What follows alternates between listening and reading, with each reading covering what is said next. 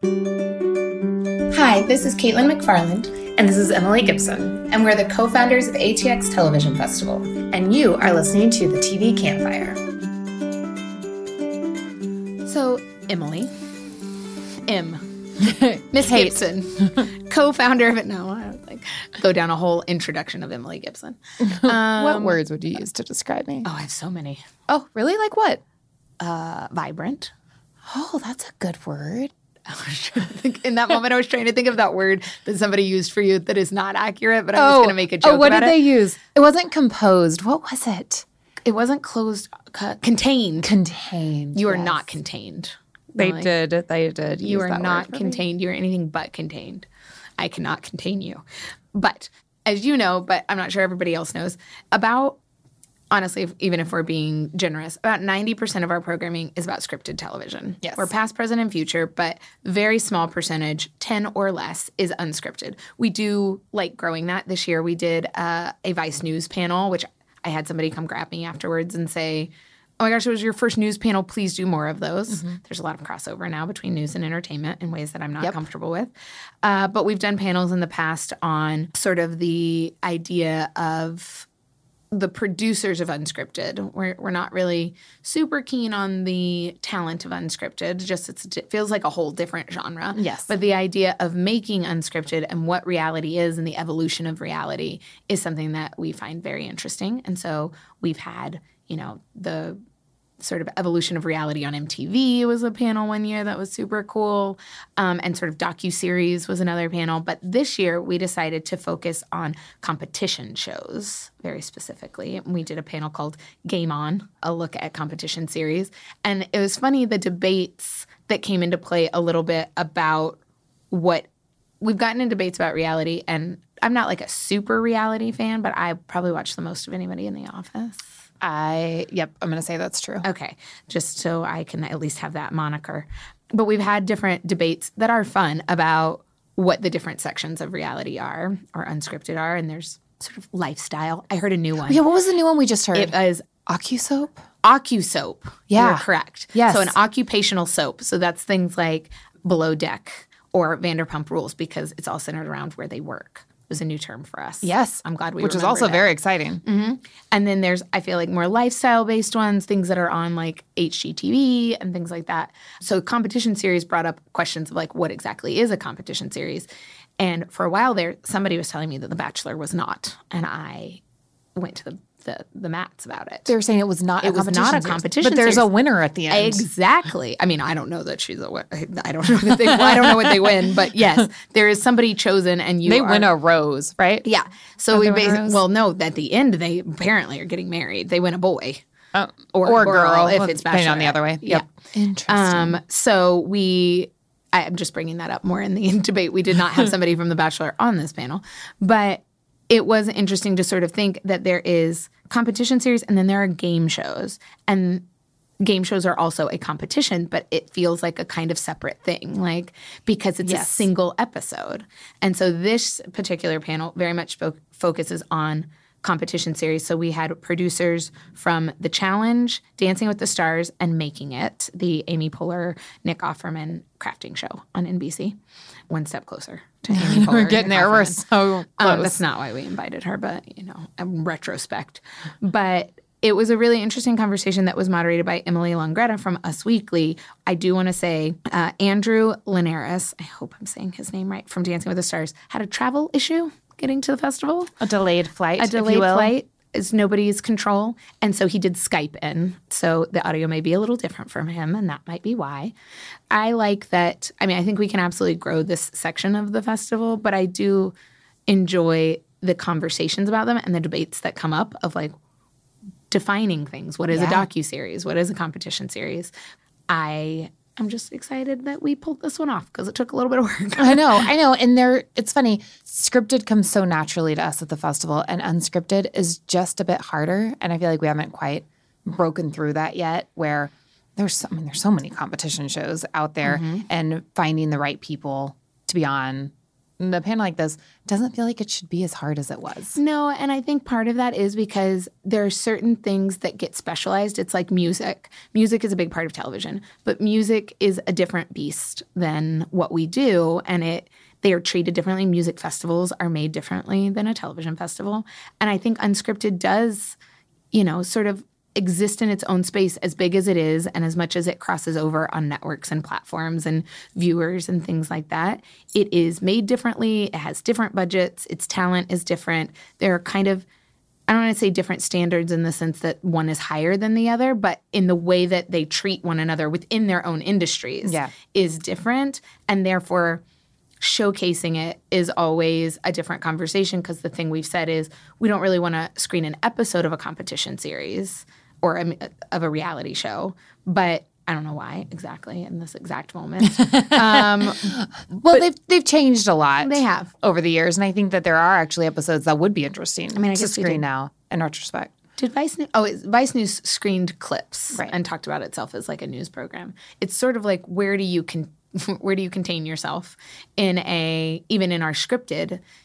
There is sort of, we've said before, like we are not, VidCon does, YouTube and things like that are web series and digital series. And we don't do a whole lot of that because, we're only 4 days and you only have 80 pieces of programming, which is a lot, but you have to create some barriers just to understand how you're going to program something. So we've opened up Unscripted, I think, into this 10% space, but it's probably because it's only 10% that it actually becomes difficult because it's not like we're a reality festival and like they're like, yes. And they're all coming because that is also true because our other panels that we have, we are pulling from people that are there for a screening or a reunion, and then we're putting them on these mixed topic panels where when we're having someone come in for a unscripted based conversation, that's just what they're coming in for. Like very rarely can they be on more than one panel. And it probably exists somewhere to do that crossover to something topical in the same way that we can get animated on. But at the same time, unscripted is also storytelling, but it's a different type of storytelling. If you could be on any competition show, what would you be on? Amazing Race. Okay, see, I think Amazing Race is definitely up there for me, but I couldn't be on the show because I am not a celebrity, but I would love to be on Dancing with the Stars. Oh, I would not. But I like that you would. I think it would be so much fun and just learning all the dances. And I think that it would be really cool to be that. Yeah. So maybe my goal is to be a celebrity so then I could be on Dancing with the Stars. Sure. Or maybe we pitch a not celebrity version. Like you're dancing with a celebrity. Like it's somebody who can't dance. Like I'm dancing with someone that can't dance? No, you are the person that can't dance, but you're dancing with a celebrity that can dance. Okay. I could get into that. Because you have... I just want to make this make sense. Maybe Kevin Bacon is the dancing guru. Exactly. See, and I could be Kevin Bacon's partner. John Travolta. Oh, this is a great new idea for a show. As opposed, it's like the opposite of Dancing with the Stars, where the star is the dancer. Yeah. And then Jennifer Lopez. And then it's like regular people that get to dance. Yeah. Oh, this is a great idea for a show. I did this for you. Copywriting it right now. Great. It's ours. It just goes to show we don't have enough conversations about competition series because there are some really great in-depth conversations that can be had. And I think that this is a really interesting one, and I'm glad we had it at the festival. And I think we should have it again. Yes.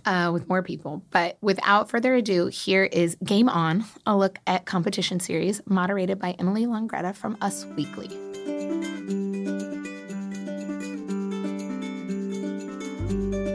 Hi guys, I am Emily Longretta. I am the senior entertainment editor for Us Weekly, and I'm a huge reality TV fan.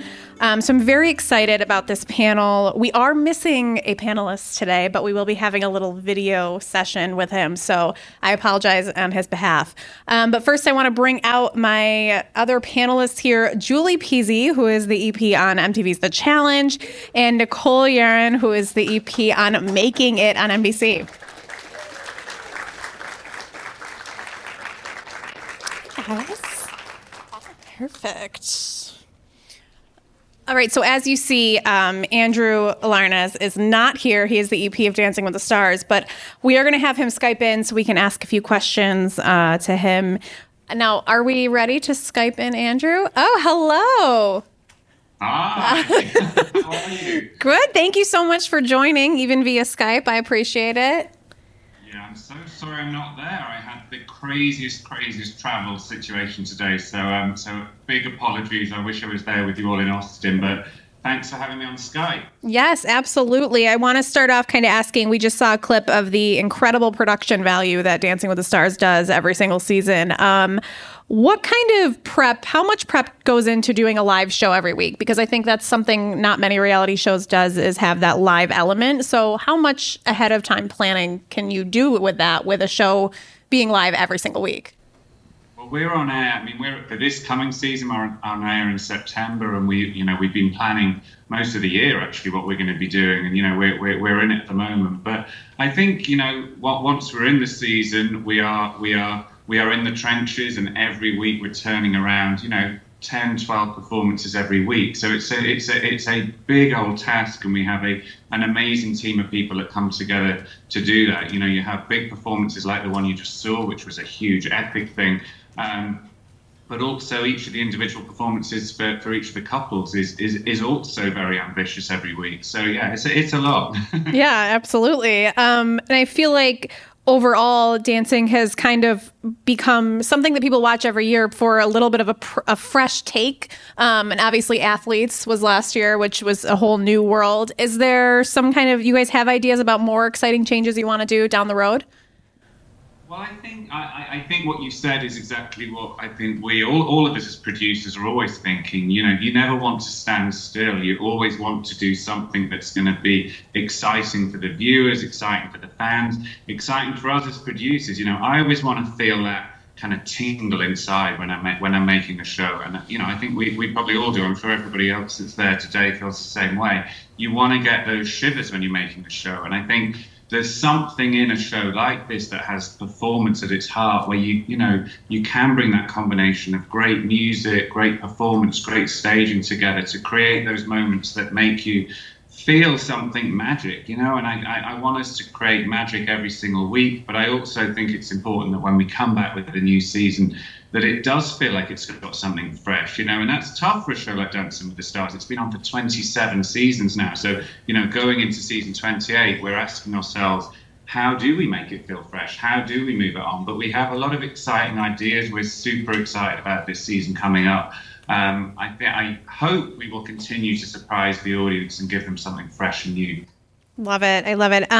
Well, I also want to ask a little about casting. I know you have a whole team behind that goes into the whole process, but I want to ask what you kind of look for when you're looking for celebrities to be on the show, and if there's anything you kind of avoid when looking, like if there's any red flags that you're like, all right, let's not cast them. Well, I think first of all, I think we all want, we want that cast to be full of people who the audience are going to be excited to see. We want, it's called Dancing with the Stars, and we're working really hard for this coming season on fulfilling that promise of it being stars that are dancing on the dance floor. And again, that's challenging after 27 seasons. A lot of big stars have done the show already. So I think that's important. I think as well, you want people to come on the show who people will be interested to see. You'll think, my goodness, I wouldn't have thought of them coming on and dancing and surprising us. So I think you want that kind of headline, oh my God, wow, they're doing it.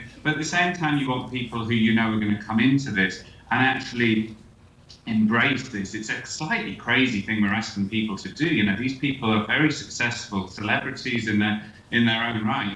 They don't particularly want to have a career necessarily as a ballroom dancer at the end of this. But I think that we want them to come in and experience this and actually, go. It's an overused word in our world, the journey. But you want them to go on a journey over the process of the week. So I think it's a bit of a mix. It's star value, but it's people who are also gonna really get something out of the experience. Because I think as an audience, you then go on that ride with them, and that's an amazing thing. Absolutely. And we don't want to keep you too much longer, but I wanted to ask about, you guys have done Athletes, you've done Juniors, you've obviously done so much on this show. Is there any extensions you want to take on? Is there any new twist that you have, like a dream that you would want to do down the line? Do you know what? I actually, you know, because I'm quite new to the show. I've only been here for about a year, and you know, and I think when we're looking forward to what's coming, I think it's about taking the core show now. You know, we have done a few different versions over the last couple of years, but I think I want us to get the core version to a place where that feels really fresh and new, actually. So we're playing around with that at the moment. Awesome. Well, thank you so much for joining, even via Skype. I know you wanted to be here, and we all wanted you to be here, but we're sure we'll talk to you soon again. Yeah, well, I hope maybe this time next year I can be there in person. But yeah, thank you so much. Apologies again, I didn't make it, but great speaking to you. Thank you so much. Can we just give him a round of applause, guys? All righty. Oh, that light. Whew. Okay, so I want to dive into the panelists who are on stage. Starting off with the challenge, I want to preface with this incredible clip from War of the Worlds, which I think is probably the most intense thing that we've seen on the show in a long time. So it was a good one. Julie, I want to ask you a little about especially that, but overall, when going into creating a challenge like that or something that is so extreme like we've seen season after season, how much prep time goes into that? How many times do you test that with different weights, different people, different everything? So with a challenge like that, I mean, obviously we prep months in advance, but to actually find that plane, we had to go to another country.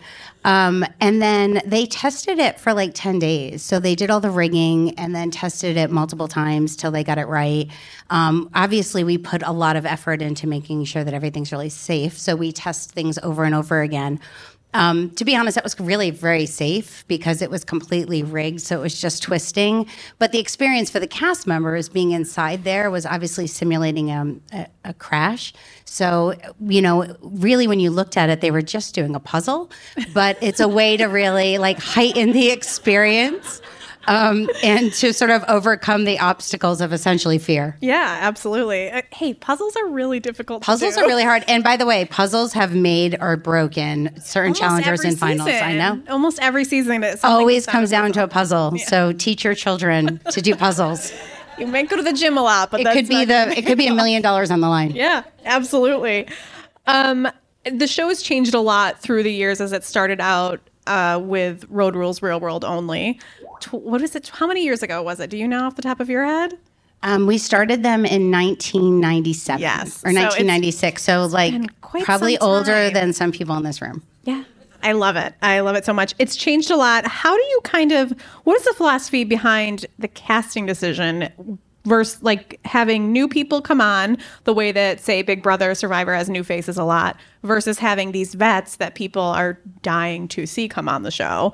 And is social media play into that? Because, I mean, we've talked about this. The challenge is so huge on social media. People are live tweeting. People are constantly asking, we want to see Alton. We want to see Mark Long, things like that. What is the conversation with that? Like, how much of that goes into it? See, I listened to your podcast, so I knew you were going to ask this question. The truth is, Emily knows more about the show than I do because she studies it, like it's real analysis. So the casting, first of all, social media does matter. Like any cable network or any cable show, we're always tasked with making it bigger. And our fan base is so important to us, but we have to know that we need to continually grow our fan base. You know, for a long time, Real World and Road Rules were sort of a feeder into the Challenge franchise. Road Rules went off the air some time ago, and Real World hasn't done... Well, Real World's coming back, by the way, to Facebook Watch. But for a couple of seasons, we didn't have Real World. So we really needed a place to sort of find and incubate talent. And that's where we really started looking at going after talent from other franchise series. Hence, War of the Worlds it's really the worlds of reality that we're talking about. And really trying to grab some of the fan base that exists out there already while still keeping our vets, because our vets are the reason why the franchise is so big. It's the reason people come back year after year, but they get bored with each other too. You know, like only playing against each other. It's always important to bring in some new faces and also some new competition, which War of the Worlds really showed us that, like, a lot of times we have always been hesitant to put other people up against our challengers because they're so good and they're so fierce and they really know how to play the game. So most of the time, like in Champs versus Stars, our cast were killing these like amazing athletes.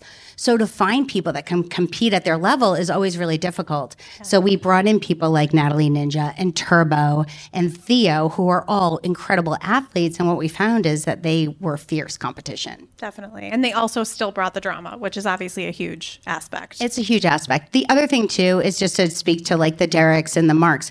We also, the first point of entry into casting a new cycle is based on our theme. So we work with MTV to identify a theme, and then we're using that theme to guide us. So a lot of times, people that we would love to bring back, we can't find a rival for, or they don't have a vendetta against somebody. And in this case, we were really looking for sort of the all-stars from our Challenge franchise to pit against the all-stars from other reality franchises in War of the Worlds. Definitely. I can't think of anyone who doesn't have a vendetta, but I think that that's just me. I mean, who's Mark's vendetta? Yeah, that's true. Or Derrick. People who really love They're everyone. good competitors, but we will never say no. Like we look at everybody every season. Yeah. And we do try to listen to the audience and find out who they really want back and try to address that. For sure. And then obviously there's a lot of talk about bringing in different shows because it started, like you said, Real World Road Rules, but then it also branched out to Are You the One? And then it now has gone to the UK. Is it going to continue branching out? Like, is there any is any reality star now up for grabs?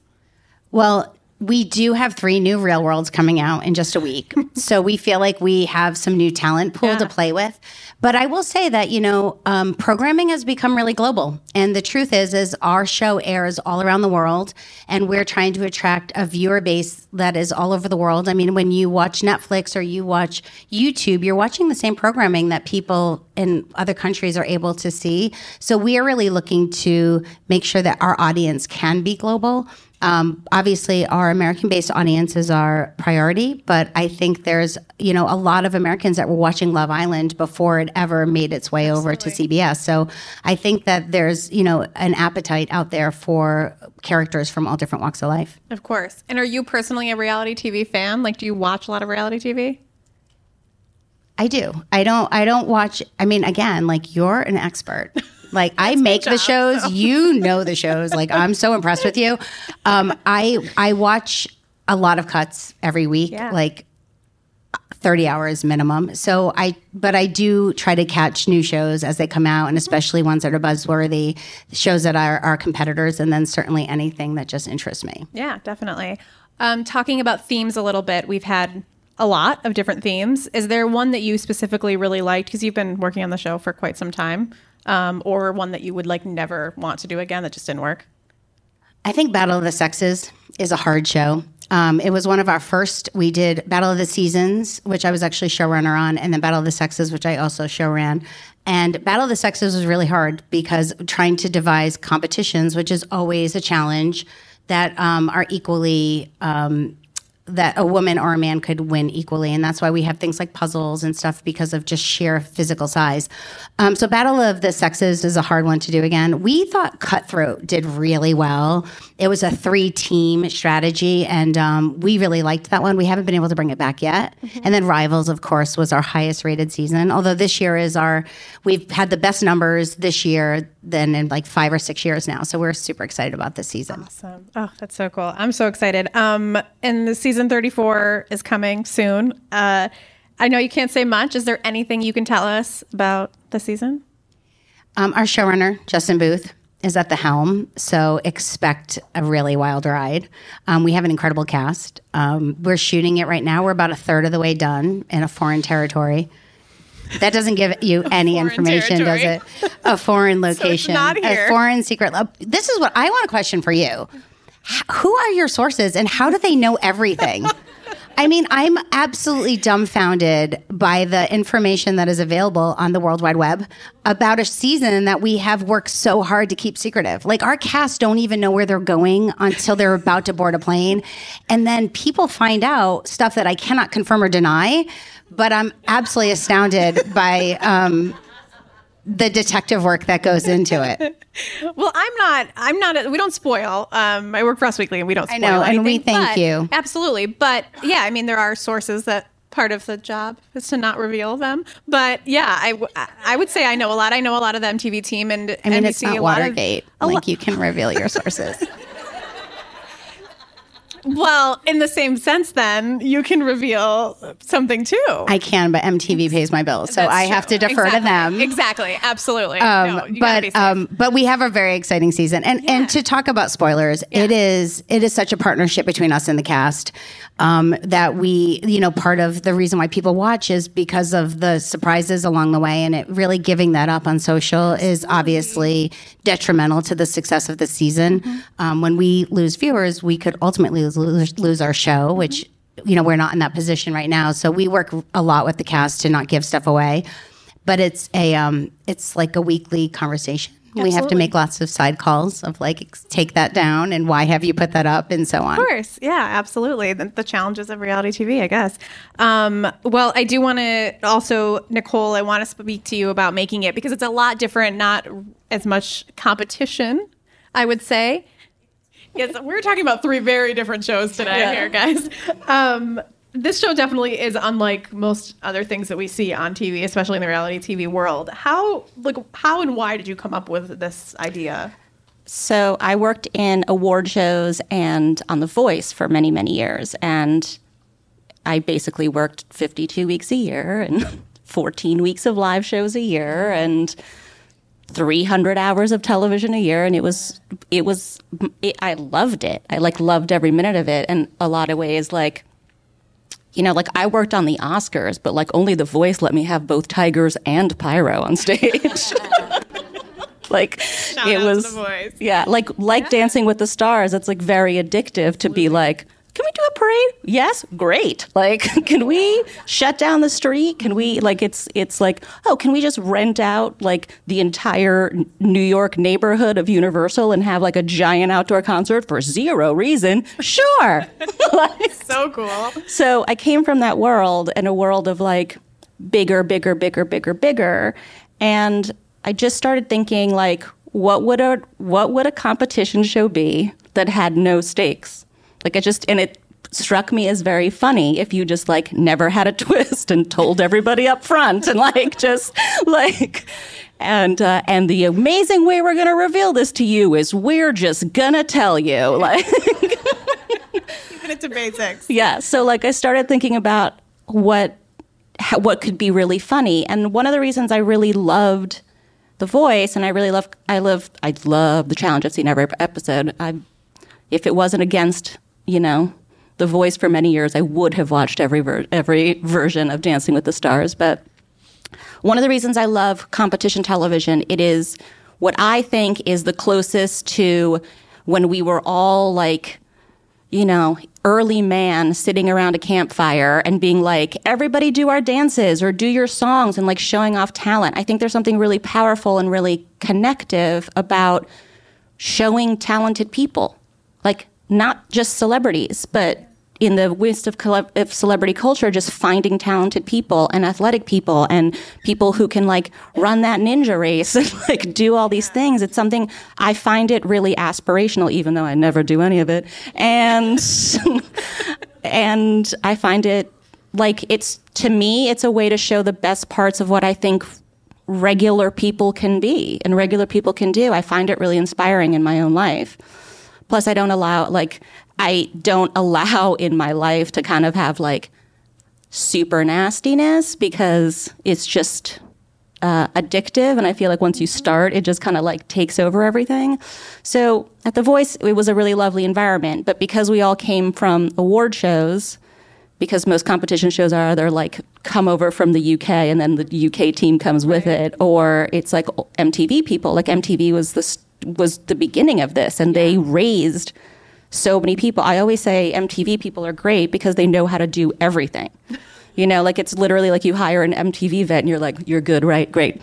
See you in 6 weeks because I'll never have to think about you again because you know how to do everything. So it's really great to kind of on The Voice, we kind of just got called up in the middle of award seasons and we're hey, NBC's going to do this new singing show, so you're going to do it. And then we all all these award show people went to run a competition show. Like, we didn't know any better. So we accidentally created an environment and a culture on set of like being really kind to people. Like, never one time on The Voice from the day they get off the plane, the first day we called them from open calls, we never call them contestants. We always call them artists. And because we called them artists the whole time, they felt like artists. They worked like artists. They were professional like artists. They became what we thought they would be because we were so used to like running green rooms for award show. It didn't occur to us to like treat them any different than like, I don't know, Allison Hannigan for Best Comedy Supporting Actress of the People's Choice Awards.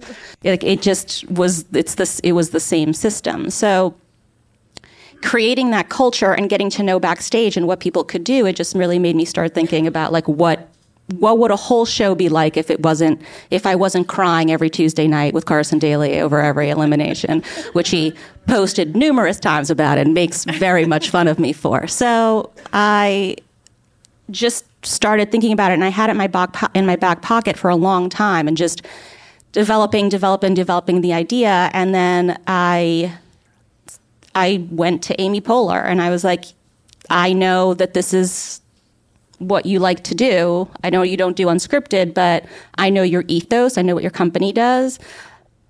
I know who you are, and I know you and Nick have a 20-year friendship. So what do you think of this? And she was like, I love it. I want to host it. I want to do it. We went to NBC, and to their credit, they totally got it, even though the pitch was like, imagine a show with no stakes. Now go lower. We literally want to make a show about watching paint dry. And it works, and people watch. Yeah. So apparently that's what people want to see too. Have you thought about like the power of having more celebrity guests on, having people that obviously Nick and Amy, like you said, they have this friendship that people are drawn to, and they have this background, obviously, that people love them more of their friends, things like that? Or is it more for you about focusing on the artists that are there? There's a practical reality of like, we have a hard time just getting to 42 minutes because between telling story and showing process and just them hanging out and comedy stuff, like we have a hard time fitting that all in. Right. So whenever we talk about it, it's kind of like, but where? It would feel very shoehorned in, I think. I think there's a world where we're trying to figure out how we can do it because, I mean, look at Wine Country. It's like that's her group text, you know? So like we think about it a lot. We just have to get to the point where we like everything in post is like dialing in the right amount of like your different components of. Mm-hmm. Absolutely. What can you say about what's coming next, what you guys are doing? Because I know you have some special holiday content coming. Yeah. So we're moving to the holidays because we thought, when else do you forget to buy presents and need to make something with the things you have in your home lying around? Perfect. What a wonderful time to show people what they can do with their pantry cabinets and stuff lying in the garage. So we're moving to the holidays, which I think is a good time for us. And, you know, season 2, we are really raising the stakes. We definitely have them working with actual meat. We have 8 people or 10 people instead of 8. It's just bigger and better, guys. Bigger and better. Can I just say, when Nicole sold this show, it was in the trades, and it was like all of a sudden there was like NBC bought a craft show. And like I've been pitched 150 craft shows, and I always pass on them because I'm like, I could never sell a craft show. So like the day that was announced, I got like 150 phone calls from people being like, craft is so hot right now. NBC just bought it. And I'm like, I'm sorry, did you see the headline that like Amy Poehler is attached to this project? But it was a massive upset. Like nobody believed, nobody could sell a craft show until you guys basically 100%. Proved that people could watch it. Yeah. And yes, you have star-studded talent, but obviously it's servicing an audience, which is pretty incredible. Yeah, it's obviously it's Amy Poehler and Nick are like legacy NBC talent. Like we have and super famous. Yes, also America's sweetheart and comedy superstar Amy Poehler. But I knew that pitch was never going to happen unless we developed it around. And my pitch, by the way, changed substantially after going through Paper Kite, as I'm sure Russian Doll and all the other, Paper Kite stuff does, because it's truly her and Nick's vision, of like what they think is important and what isn't. It's like, I can honestly say that show is, and I think this is true of Dancing with the Stars and of The Challenge. Like, if it doesn't feel like authentically real people, it just doesn't work. And I don't think that as much as like the joke about watching paint dry is like kind of true, it's like the real story is in these amazing people. They're people who you would never see on TV, like never, but are super talented. And like the winner from season 1 lives in Austin. You should go to his shop. He's actually going to be an aerospace engineer, so that's what he did with his winning money. Wow. Normal people on TV. So I assume the casting for that is a little bit different than the casting for usual reality TV. So yes. Literally imagine the opposite of your casting. Like, we have to like go into yarn stores and like convince people to like introverts to talk to us. Be like, "Hi, Sally, who works at the yarn store. Who are your favorite customers? Would you ever consider being?" It's like finding talented people and then begging them to be on TV. Yeah, like begging. Yes. They don't want to be famous. And then even when they're on set, they work alone a lot. So one of the biggest challenges of our production, and if anyone's developing a show about introverts, let me give you this tip. It's very hard to get them to talk. Like part of, like, it's like you, like when producers drop by to be like, "What are you working on?" You get a lot of like, "A flower." Cool. What about that flower? Can you tell us one more word about said flower? How are we on the same panel? Like, kudos to ATX for putting this together. This is incredible. I love it so much. Well, here's something you both can actually talk a little bit about. The time it takes to film a season. I assume it's very different also. But like, how much from beginning to, from the moment that you're looking in the casting room and you're putting all the faces up on the wall to, all right, we're airing. How long is that process? For me, it's 12 weeks of casting, 3 weeks of what we call boot camp, which is where we kind of put them through like, "Hey, woodworker, have you ever tried clay before? Now's your time to try." And then we see kind of who comes out of the end of boot camp with kind of the best, what we think is like all around originality and creativity and technique and all of that. So we do boot camp.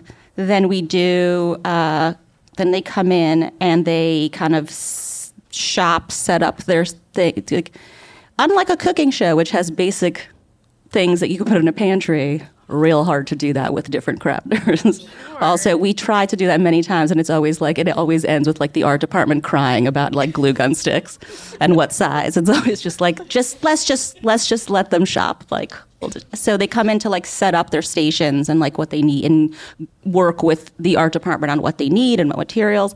Then, because of Amy and Nick's crazy schedule, we basically shoot episodes in 2 or 3 days, and we shoot it all in a month. Impressive. Whew. Yeah, it is it's a not. Busy month. It's hard, and we chase the sun, obviously, because we shoot in a barn in the middle of nowhere. Not easy. Julie, what about you? This is pretty much down to a science. We're about 4 weeks of 4 months of pre-production, usually 10 to 11 weeks, depending on the size of the order of production. So we have our cast out in location for a good amount of time, and then we edit at the same time. So the second we get our footage back into the country, we start editing. So usually the editorial process about 2 months per episode. Okay. And I will be opening it up to questions at the end. So just so you guys can, if you have any ideas for questions. When you're watching a current season, what goes into that thinking for next season? Like, are you thinking if this person won or this person created a lot of drama, let's get them for next season? Like, is that going through your mind when you're filming a current season already? Are you asking if Pauly is coming back? Yes. That is one of my questions. I feel like you could totally moderate this panel. The conversations we were having backstage, Nicole. Tell me more about Bear. I can't reveal our cast. But of course not people, when but just people in are general. amazing and you're like, this character is so unexpected, Right. which we had a lot of this year. I mean, I was blown away by some of the characters that came out of the new casting for War of the Worlds. We didn't know, there's something that we call like buy-in, which is, it's an artificial world we're asking these participants to live in, and if they buy in and they're all in, that's when you get the best show. They're not fighting against the idea that they don't have a phone or computer or they don't really know what time it is. And, it's like an artificial world, Are there no clocks in the house? I mean, not really. Yeah, I never thought about that. Because but- like usually most people look at their phone to figure out what time it is, and they don't have those. I mean, it's literally like they're living in the dark ages, and they, obviously the sun helps, but so I think when we see somebody really pop, we get pretty excited. Yeah. And if they really buy in and they play the game and they mean it, like they're really all in, that makes a really great character for the series. Definitely. Has there been someone you really want? Nicole, did you want to say something? Yeah, I have a Go question. ahead. So, because I watched all TV, I was shocked by how much Paulie was different on Big Brother than he was on War of the Worlds. I think he's incredible. Like, he's much better on the challenge, I think, that he played a good social game on Big Brother. But, like, how did you get that out of him? So, I mean, I make a lot of different types of shows, and there's a lot of shows that we really have to kind of like push along and produce. The Challenge and Real World are truly shows that we don't produce the cast. I mean, like we produce TJ, like he has lines, but we actually don't ask them to do anything other than we do interview them every week. And in that time, it's the time that the producers can ask them questions about their experience. But for the most part, like I was as shocked as you were. Like I think his character continues to evolve, and you don't even really know who he is, right? No. Because he's many people. This is so true. That's a good way to put it. He's many people. Yeah. That's going to be my headline. Yeah. Is there a vet that you would love to see come back that you guys just haven't been able to get? Whether it's, I know that there's some people who like have a different job that they can't take the time off or things like that, or that just don't want to do it again because being on reality TV is a job in itself. So is there anyone that you... Yeah, I mean, I'm super old school, so I would say, like, I would love to see Rachel. But she just had, like, twins, so she's not coming back. But she's a fierce competitor. I would love to see Coral. I mean, die for her. She's amazing. But a lot of our, the people that participate in these shows have, like, grown up and they've had children and they have real responsibilities and real jobs, so they can't just give up their life for 3 months. But, like, it would be a dream. Also, Theo Vaughn, who was on my first Road Rules season that I produced by myself, was he's an incredible comic. He would be so great, but you know he's never going to do it. And the same with Mike The Miz. Yeah. Like, he will host our show, but he's never going to do it again. But he was an incredible competitor. Yeah. I don't think WWE would let him do it now. No, because it's actually, I mean, people do sometimes, like, you know, it's physical. Yeah, absolutely. It's intense. So, Emily, as this podcast grows, we've been trying to figure out how to partner with more people that help grow the podcast a little bit more, but also speak to our podcast listeners. Yes. I think our podcast listeners are a lot like our festival attendees. Half industry, half fan.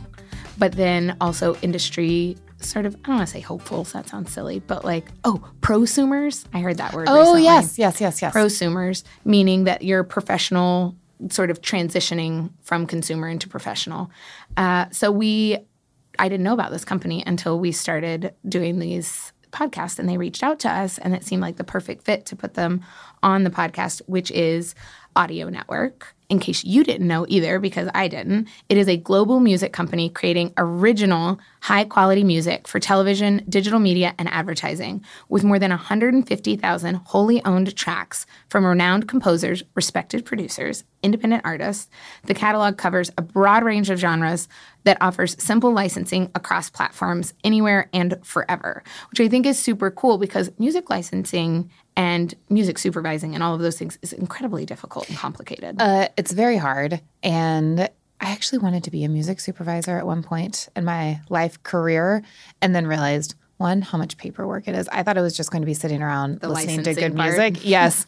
Getting to listen to cool music and imagine what it would look like in a TV show or a movie. And I feel like what Audio Network does is it lets you do that part. I mean, they have 150,000 tracks. That's huge. Yeah. So you get to, probably not listen to all of them, but you get to listen to them, picture what you want in your project, and then they do everything else. Yeah. Well, and even beyond that, they have music researchers. So 150,000 songs could be really kind of overwhelming. Yes. You know, you need to like shrink that. So they have experts that speed up the search with live music briefs and help people find the perfect track to tell the story, whether that's in an ad or digital or, you know, tonight's episode of Grey's Anatomy. I don't know if Grey's Anatomy is on tonight. No, but it's still very cool. And especially, you know, we're living in a world where people are creating a lot of content and people are also getting their videos taken down from YouTube and such because they don't have licensed content. Yeah. So this is a way to not have that be you. Correct. So whether you're, you know, one of our pitch competition winners and you're just starting out and deciding to make like a little something on your own, or a major television studio, I mean, they work with Netflix, Viacom, Disney, Discovery, National Geographic, just to name a few. What I also think is cool, because I think music licensing can also be fairly expensive from what I understand, they are giving an exclusive 2019 ATX Festival promo for 20% off your first music license with Audio Network. All you have to do is email the team, atxpromo@audionetwork.com to redeem. In addition, I'm going to go listen to this. They've created a exclusive playlist for ATX. That's And we're awesome. going to put both that promo code and the playlist in the show notes. So you can go listen. Yeah. And then you don't have to write it down right now because you might be driving or jogging or grocery shopping. You should not write it down if you're doing any of those things. No. But when you get home and you get back to your computer, check out the show notes, check out the playlist, and check out Audio Network.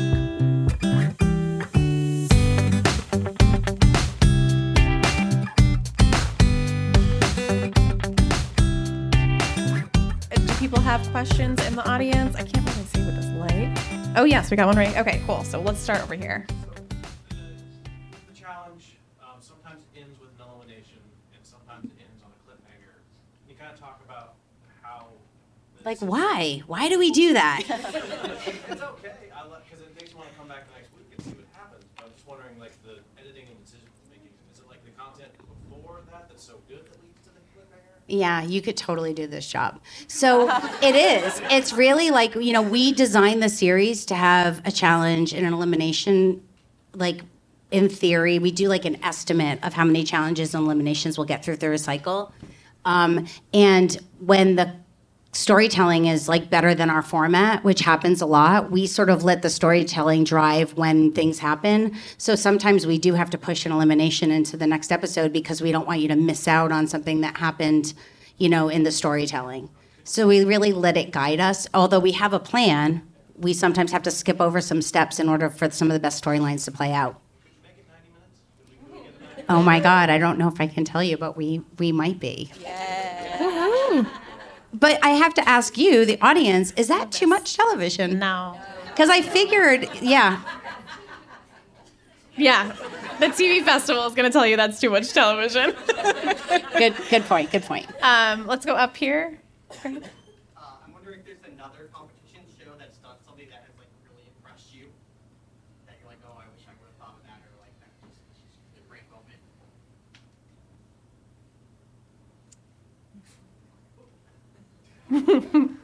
Oh, I'll do it. Okay. I thought bringing back Idol was very bold. I think that was a risky and bold move. I think the way that the challenge has introduced people from all different franchises has really opened up a lot of ideas and like has been really thinking, as MTV I think has a pattern of like thinking ahead and looking to like international audiences and all of that. I also think it's like the very best of like the 70s TV when they did like Battle of the Network Stars, you know, like it's like so good, right? So it's like you get to see all your favorites in one place. I think that was really smart. I thought, I like have to shout out my Voice family. I think they've done a good job of like, you know, like they still do 2 seasons a year, and it's like on season like 123 in 4 years or whatever it's been. Like, so it's really hard to keep that very, very formatted show. So like, it's nice to have format, you know, flexibility and be able to do, like The Bachelor has also impressed me by the way they've like been changing their format up. And it's like, it in the beginning it was very segmented and blah, blah, blah, blah. Like on The Voice, we've always had to be very, very formatted because it's an international format that we bought from John DeMol. So it's a very formatted thing. So to keep that fresh has been, I think they've done a really good job of like making better packages and doing that and like making it. And even losing Adam is like a big risk. Absolutely. I also just have to say, like, I agree. Like, of the shows I wish I created, The Voice, The Bachelor is like the gift that keeps on giving. There's like 70 hours of The Bachelor, and people are so dedicated. In fact, that is one show that I will say that people tune in with each other to watch. Yeah. So they're really live viewing. And then Ninja Warrior, like, I can't find anyone who doesn't love that show. I love that show. It's just so good. And you cry every episode no matter what. It's just so good. Like, and my kids love it. Like, who doesn't love Ninja Warrior? Absolutely. Absolutely. All right, let's go to another question. Right down here. If you had to compete on one of your own shows, which one would it be and why? Good question. Emily, we know that you tried out for The Real World. I did try out for The Real World once. My parents are in the audience, and they probably don't know that, but thank you for sharing. Well, the thing is you got pretty far down the line. I did. I got to like the third round, Yeah, which is pretty impressive. But I was in college, and I would have had to like drop out of college. So I was also in college when Road Rules came out, and I was like, I want to do that show. So I never tried out for it, but I did end up going to the company to try to get a job and ended up working on Road Rules for them. But I will say that like that felt like, even just working on that show, it was such an incredible experience for the people participating. And it was like a huge adventure, but also this really amazing growing experience. So like of shows I'd love to be on, I would still, you know, I don't know if they do it for like elderly, but I feel like it would be a really fun thing to do. Absolutely. What about you? New theme, seniors. Yeah. Road Rules. Seniors. Let's do it. I would watch it. Me too. I wish I had John DeMol's formatting brain. I've been really lucky in my career to work with some really great people. Like I've worked with Mark Burnett. I've worked with, you know, everybody at the Oscars. I've worked with John DeMol, who created Fear Factor and Big Brother and The Voice. And like, he's got like a formatting brain I've like never seen before. It's like he's tough, but he just gets it in a way that like really he just knows how to make like a huge international format that now, which is why he's now like a multi-billionaire. But it's like I think I'm more envious of seeing that kind of like matrix of like, here's where you do this. At 2 minutes, you do this. At 3 minutes, you do this. At 4 minutes, like he thinks literally like that. Like 90 seconds, you do this. Blah, blah, blah. Like, and even his way of like monetizing stuff, I think is super impressive. Like this is The Voice. Like he makes money off of that every time it airs, and it has to air all over the world. So then I'm like, that was smart. So smart. So smart. Up here, we have someone. We love geeky questions. How the shows come together in post, how many rounds of cuts, who weighs in on cuts when, how the format intersects and sometimes is thrown out. Anything you can share about that part of the process? Yeah, we have such an incredible team on The Challenge, but also just at Bunim/Murray. The series is overseen by Jack Riefert, who's the head of multiple shows, but he's always done The Challenge, even like 10 years ago, like 15, like he's been working on it forever. And then we have our lead editor, our post-producer, who basically does the finishing on every episode. And then depending on our delivery schedule, some editors do 2 or 3 episodes. Some of them only do 2, some do 1. We try to use a lot of the same editors because every season we really try to change up the style. And so we're, just getting them familiar with how to lay that out. We usually do about 6 weeks, 5 to 6 weeks to a rough cut that we share with our partners at MTV. And we have 2 to 4 executives that weigh in on that. And then we probably do sometimes 3 or 4 rounds of notes. We also have like standards and practices and legal. Like there's a lot of people that have to weigh in on a show, press and publicity and so on. So it's a pretty in-depth process, and it's just checkerboarded. So we're basically rolling out every week a new cut, and then they're still getting rough cuts and fine cuts and lock cuts and sometimes locked twos because it's just part of the process.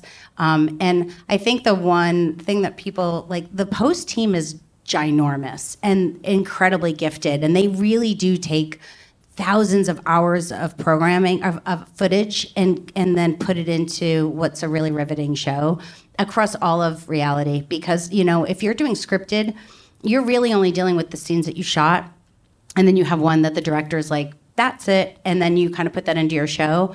We have like loggers and a story team. Like Danny Wasco has been doing our story for years. He's basically taking all the material and then like crafting the best version of it. So there's 99% of it ends up on the cutting room floor. Yeah, it's very similar. Like we're probably 4 weeks out for every cut. We're in a little different position but more and more shows will be like this as television gets more siloed and people start working with their own kind of teams, if you will. So like we're a Universal Television Alternative Studios production. So we get studio notes and NBC notes.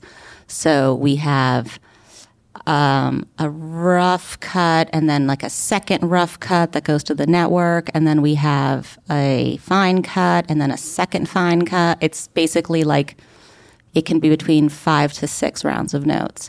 We also have, our show's is a little different in production because we also have like WGA writers, like we have a writing staff. So we let them take a pass at, before we even put out a rough cut, they're getting string outs of OTFs and they're getting the transcripts and they're like helping us pick their favorite moments, much like in scripted where they're picking their best, like their favorite, like riffs or their favorite jokes and how they would structure them. Then the story team simultaneously is creating what they think is their best story. And then kind of in the rough and fine cut process is us picking which stories are the best and which comedy moments are the best and who's going to win and shaping that. So it's kind of like a weave through. But I mean, I'm in post right now and we've put out 3 cuts this week. I have another one on Monday. So it's like, process. Yeah, it's watching a lot of cuts during the day. Yeah, absolutely. As you said, like it's a good 30 hours of like, let's watch this moment again. All right, another question right here. Since you're so deeply involved in the industry, when you watch a show that you're not doing, do you watch it as a fan or do you watch it and think like, what had to happen behind the scenes for this to happen on the scene? That is a very good question. I have strict rules, and I'm happy you asked. I watch mostly competition shows, but when I do that, I do think about that. Like I constantly think about your challenge team. Like I probably think about your challenge team 3 times a week. Don't know any of them. Like, just think about them constantly. As opposed to, like, my challenge team, which is, like, craft producers being like, chenille yarn is fun. It's the same, right? But I refuse to ever talk to people who do, like, docuseries because I never want to know how that sausage is made because it is my true guilty pleasure. Like I just like want to believe that they are just following them 24 hours a day and the drama just happens and I never want to know what happens back behind the scenes at Pump. I just want to watch Vanderpump Rules. Yes. All day. What about you? I watch so much unscripted during like my work that I spend a lot of time trying to like look at scripted and see the influence that it can really have on our genre as well. But I think certainly when you watch shows and you know how to cover mistakes, you can see other mistakes in other shows. And by the way, we all make them. There's just certain things where you're like, oh, it seems like they didn't get that shot because you have like a VO. But we all do it. We all do it. And it's just part of like, you know, you can't help yourselves. I don't really see that in scripted, but I think sometimes in the running gun of reality, you don't always have it perfect. And I kind of love the imperfectness of nonfiction. Yeah, absolutely. Perfect. Right here. So, but the flip side side of that is, would you ever, or did you watch Unreal or shows like that? Obsessed. I loved it so much. I couldn't get enough. Yeah, it was. I actually had a traumatic moment about this that I did talk to my therapist about, where someone told me I reminded them of the Constance Zimmer character, and I was like literally for like 2 weeks in therapy talking about it. Yes, that's an important thing. Which season was that? What else do we have? Yes, right here in the middle. So for when the competitors are eliminated, where do they go? Because they don't really go home, right? Well, they do. I mean, but we don't like we didn't leave Natalie on the island. Yeah, that was very Bachelor But too. it was very cinematic, wasn't it? 2-in-1 Bachelor style. Just Loved kind of. it. But I mean, listen, we get those moments when we Gotta do like it. we're just like we get to make a movie moment. They do leave the house right away once they get eliminated. We don't let them go back in and have conversations or anything, but they go into a hotel where they're supervised, and we usually do that to book their flight, and then they usually do a final interview, which is outside of the show. So they're like brought to a different set, and they do their interviews, and then they do leave, unless there happens to be a house somewhere that has a bunch of people that will never be eliminated, and then they go into those scenarios, which we've done a few seasons. Are they like? They have to continue to stay off their phones during that time? What is the rule with that? It's so complicated. Yeah, so they do. They almost, so on top of the fact that they've been eliminated and they're out of it, they're almost like put on ice for the remaining time that we're shooting so that nobody knows that they've been eliminated. Right. Which I think is, when somebody's like maybe bitter about why they left, those are the people that like you always have to kind of take aside and be like, listen, we need to do this together. Not everyone goes out gracefully. Of course. Reality TV. Do we have another one? Yeah, right here.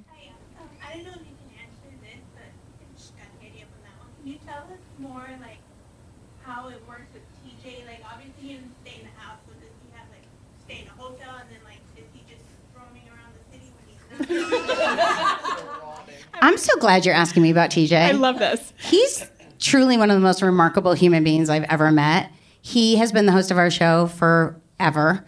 And, we all work with different types of talent. He really insists on being treated like crew.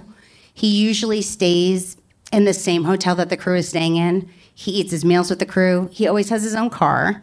But for the most part, when we're not shooting challenges, we're in foreign countries, TJ's going around meeting everybody in town. He always adopts people. And I will say, when we were doing War of the Worlds and I came to visit, I was out there in Namibia, I walked down the street with TJ and people were shaking his hand like he was the mayor. He literally just goes out of his way to meet people and go into villages and learn about the culture. He's a very special person. I love that. Oh, I love it so much. I think we might have time for one more if we have any other questions. Oh, yeah, straight back. You mentioned at the beginning about casting, it's important to get real people. So what are some of the things that you're specifically looking for if you're trying to get someone who's going to be a real person and not just a crazy character, or just someone who's just trying to make something for TV? Someone who's how do you hone in on who a real person is? Well, good question. This is kind of follow through from The Voice and making it, but I've also heard Top Chef and Project Runway do it this way too. Your first round is based on talent. So it's your first round is basically do they have the chops to make it through this? Are their projects things people want to see? Are they really talented? Then you're kind of, so it's you're already kind of filtering through people who may just be coming in to just want to be on TV a little bit. Because if they can't cook, they can't be on Top Chef, it's you have to be at a certain level. And then you kind of have to, this is a lot of where good casting comes in. It's a lot of what your gut is. It's a lot of how you feel with them in the room. I highly recommend doing what we call executive callbacks, where you sit in the room and talk to them and ask them stories and see what they're like in real life. We actually bring our favorites in and set up like a tiny barn. Not really, but like a conference room with like the actual making tables and like things, and we actually make them make a project. And then we go by with cameras and like literally talk to them and see how they talk through it, see how they act. And then they go from there into an interview room. Like we have like a multi-step process so that it always feels like they on camera are coming across as sincere. But the one thing I will say about competition shows in general is like, it's all about the casting. Like it truly is. It's like, if you don't have the people, no matter how amazing your challenges are, how well you shoot it, how many, whatever you have, you just don't have story. And that's what every show is about. Absolutely. Thank you guys so much for coming and doing this. Thank you. Thank you guys for all your good questions. Enjoy the rest of ATX.